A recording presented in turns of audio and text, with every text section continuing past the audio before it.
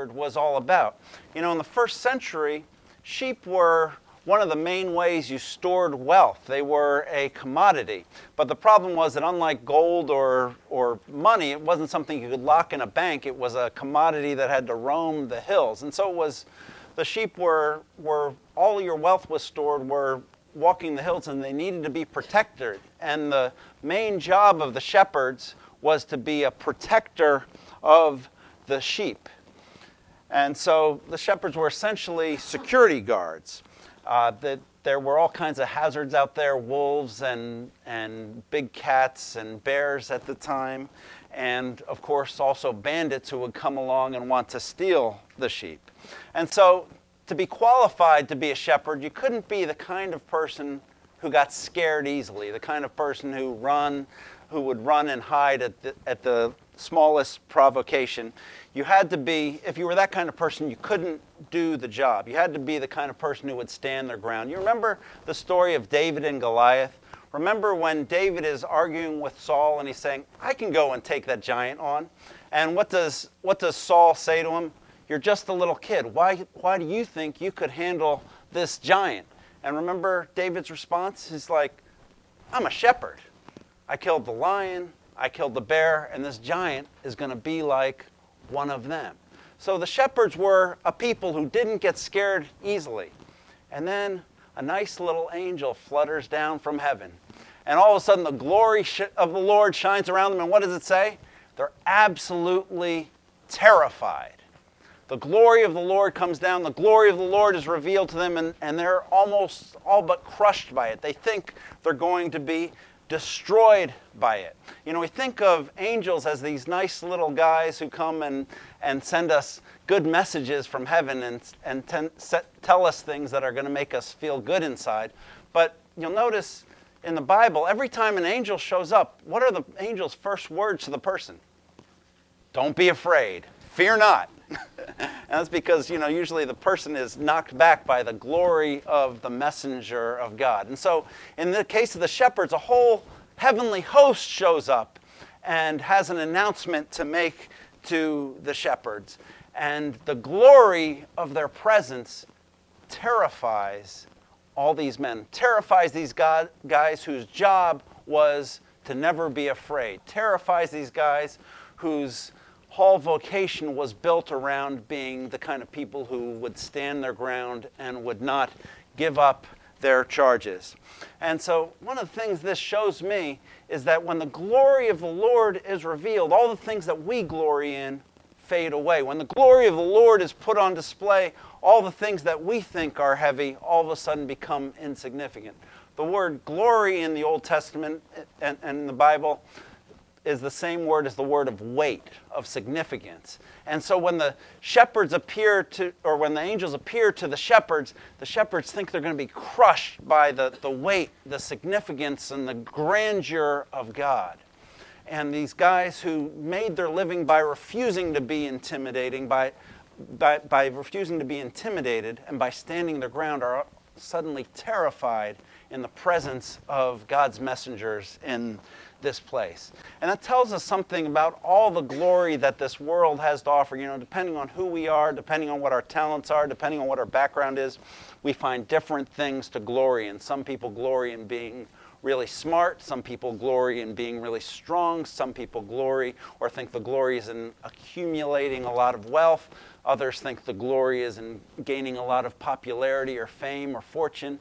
But what this shows us, what this reminds us of, is that when the glory of the Lord appears to us, and when we get a glimpse of and a comprehension of and a perspective on the glory of God, all the glory that this world has to offer, all the glory that we might accumulate for ourselves in this world, whether it be the glory of beauty, the glory of fame, the glory of popularity, the glory of power, all of that suddenly becomes insignificant and trivial relative to the glory of the Lord. All the world's glory is exposed as worthless and meaningless and insignificant and insufficient when we encounter the glory of God. And in fact, the glory of God relative to all these things crushes them and puts them all into a different perspective. And so as we go through our lives and we're impressed by certain people, we're impressed by certain things, we're impressed by certain accomplishments, remember, all of these things fade away when we see the glory of God. And the angels come, their glory is revealed, the shepherds are terrified, but then the angels say, relax, we've come in peace, we've come with good news. And what's the good news? For unto you is born this day in the city of David a Savior who is Christ the Lord. And then they say, and you'll find this king wrapped in swaddling clothes and lying in a manger over in Bethlehem. And so they have this juxtaposition, this baby whose birth is announced by the heavenly messengers, this baby whose coming to the world is announced by a whole heavenly host saying, glory to God in the highest and on earth peace, and yet the baby is in a barn. And they had to make a makeshift bassinet for the child out of a manger. You know, that word manger, we kind of sentimentalize that. We sing away in a manger, no crib for a bed, and we all feel warm inside.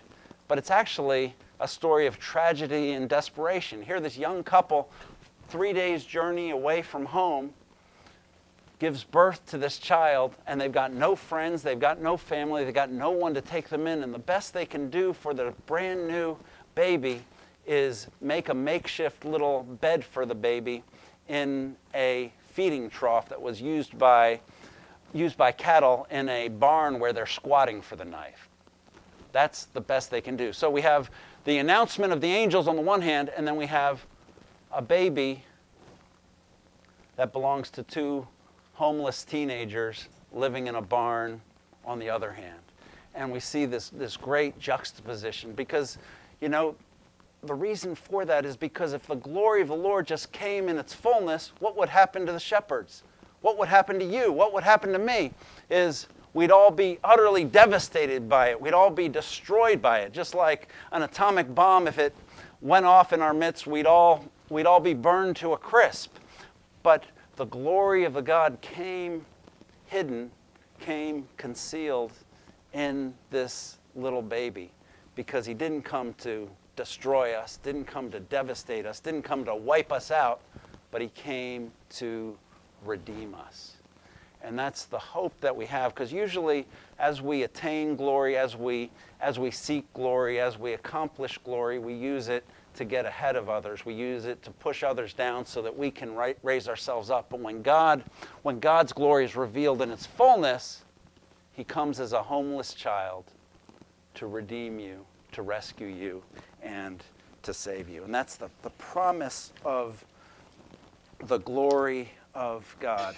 And the real news is that this baby that's lying in this manger, this baby that was born to these homeless teenagers who are squatting in someone else's barn for a few days till they figure out what they're going to do or they get the strength to go home, this baby is the Savior of the world. Glory to God in the highest, and on earth peace to those on whom his favor rests. The glory of God is contained in this little baby because, as the angels say, this baby is a Savior, Christ the Messiah, and the Lord. The baby's glory is contained in those three things. The word Savior, actually, that is something that the angels stole from the emperor cult in the first century. You know, remember, Israel was under Caesar, and one of the titles for Caesar was Savior. But what the angels are saying is that this little baby, this homeless child, is actually a greater Savior for his people than Caesar ever could have been. Caesar might be impressive. He might have conquered the Roman Empire, but this baby is going to conquer the whole world, not just today, but forever and ever and ever. He's a Savior, and then he's also the Lord, which is he's the King. He's the King of kings and the Lord of lords. And even though he's born in these humble circumstances, he's born to be our King. He's born to bring restoration. And finally, he's the Christ or the Messiah. Christ the Greek, Messiah the Hebrew. And what that means is he's the fulfillment of all the promises that the Word of God says. All the promises of God are fulfilled in and through this little baby lying in a manger somewhere in Bethlehem. And all the things that all of God's people have been looking forward to for centuries are all met in their fullness in this baby on this night. He is Christ.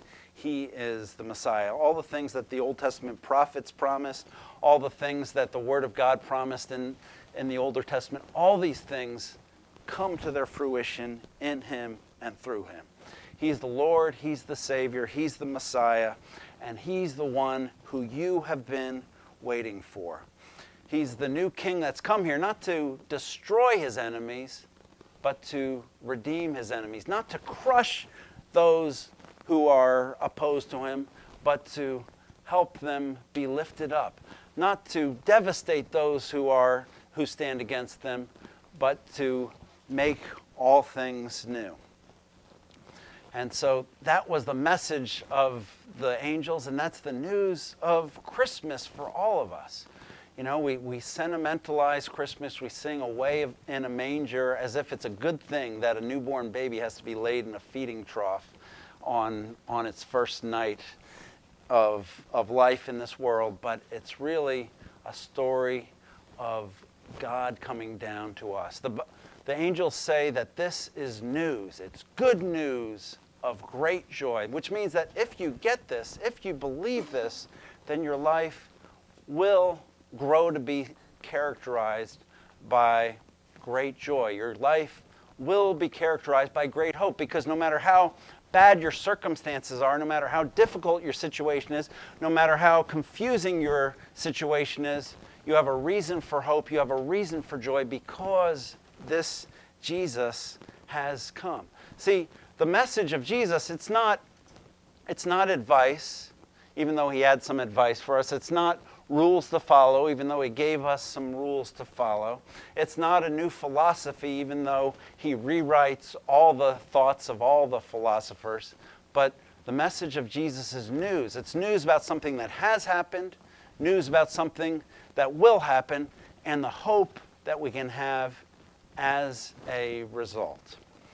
And so, I was thinking about this and reflecting on this, and I know in our congregation, even today, there's a lot of people who are facing devastating news related to a medical diagnosis, devastating news related to what's going on in their company or with their jobs, devastating news related to their family circumstance. I mean, it's going around to a lot of people in a lot of different ways, and sometimes the news of our life seems overwhelming.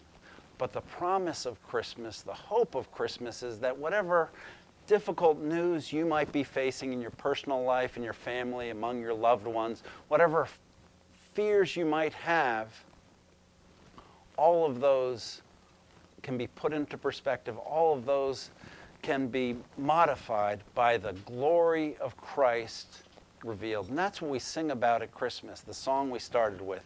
Joy to the world. Not because I just had a financial windfall, not just because my candidate just won the election, not because I found everything I've looking for, but joy to the world, the Lord has come. So let earth receive her King. Let's pray.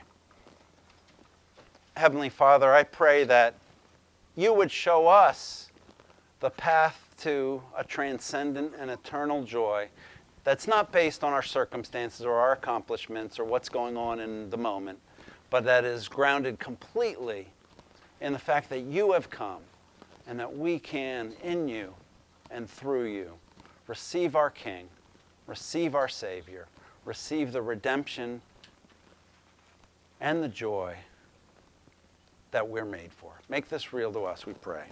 In Jesus' name, amen. Circumstances, he's born to be our King. He's born to bring restoration. And finally, he's the Christ or the Messiah. Christ the Greek, Messiah the Hebrew.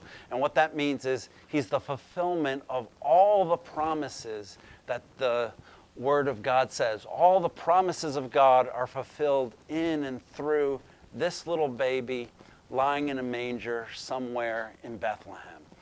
And all the things that all of God's people have been looking forward to for centuries are all met in their fullness in this baby on this night. He is Christ. He is the Messiah. All the things that the Old Testament prophets promised, all the things that the Word of God promised in the Older Testament, all these things come to their fruition in Him and through Him. He's the Lord, He's the Savior, He's the Messiah, and He's the one who you have been waiting for. He's the new king that's come here not to destroy his enemies, but to redeem his enemies. Not to crush those who are opposed to him, but to help them be lifted up. Not to devastate those who stand against them, but to make all things new. And so that was the message of the angels, and that's the news of Christmas for all of us. You know, we sentimentalize Christmas. We sing away in a manger as if it's a good thing that a newborn baby has to be laid in a feeding trough on its first night of life in this world. But it's really a story of God coming down to us. The angels say that this is news. It's good news of great joy, which means that if you get this, if you believe this, then your life will grow to be characterized by great joy. Your life will be characterized by great hope, because no matter how bad your circumstances are, no matter how difficult your situation is, no matter how confusing your situation is, you have a reason for hope, you have a reason for joy, because this Jesus has come. See, the message of Jesus, it's not advice, even though he had some advice for us. It's not rules to follow, even though he gave us some rules to follow. It's not a new philosophy, even though he rewrites all the thoughts of all the philosophers.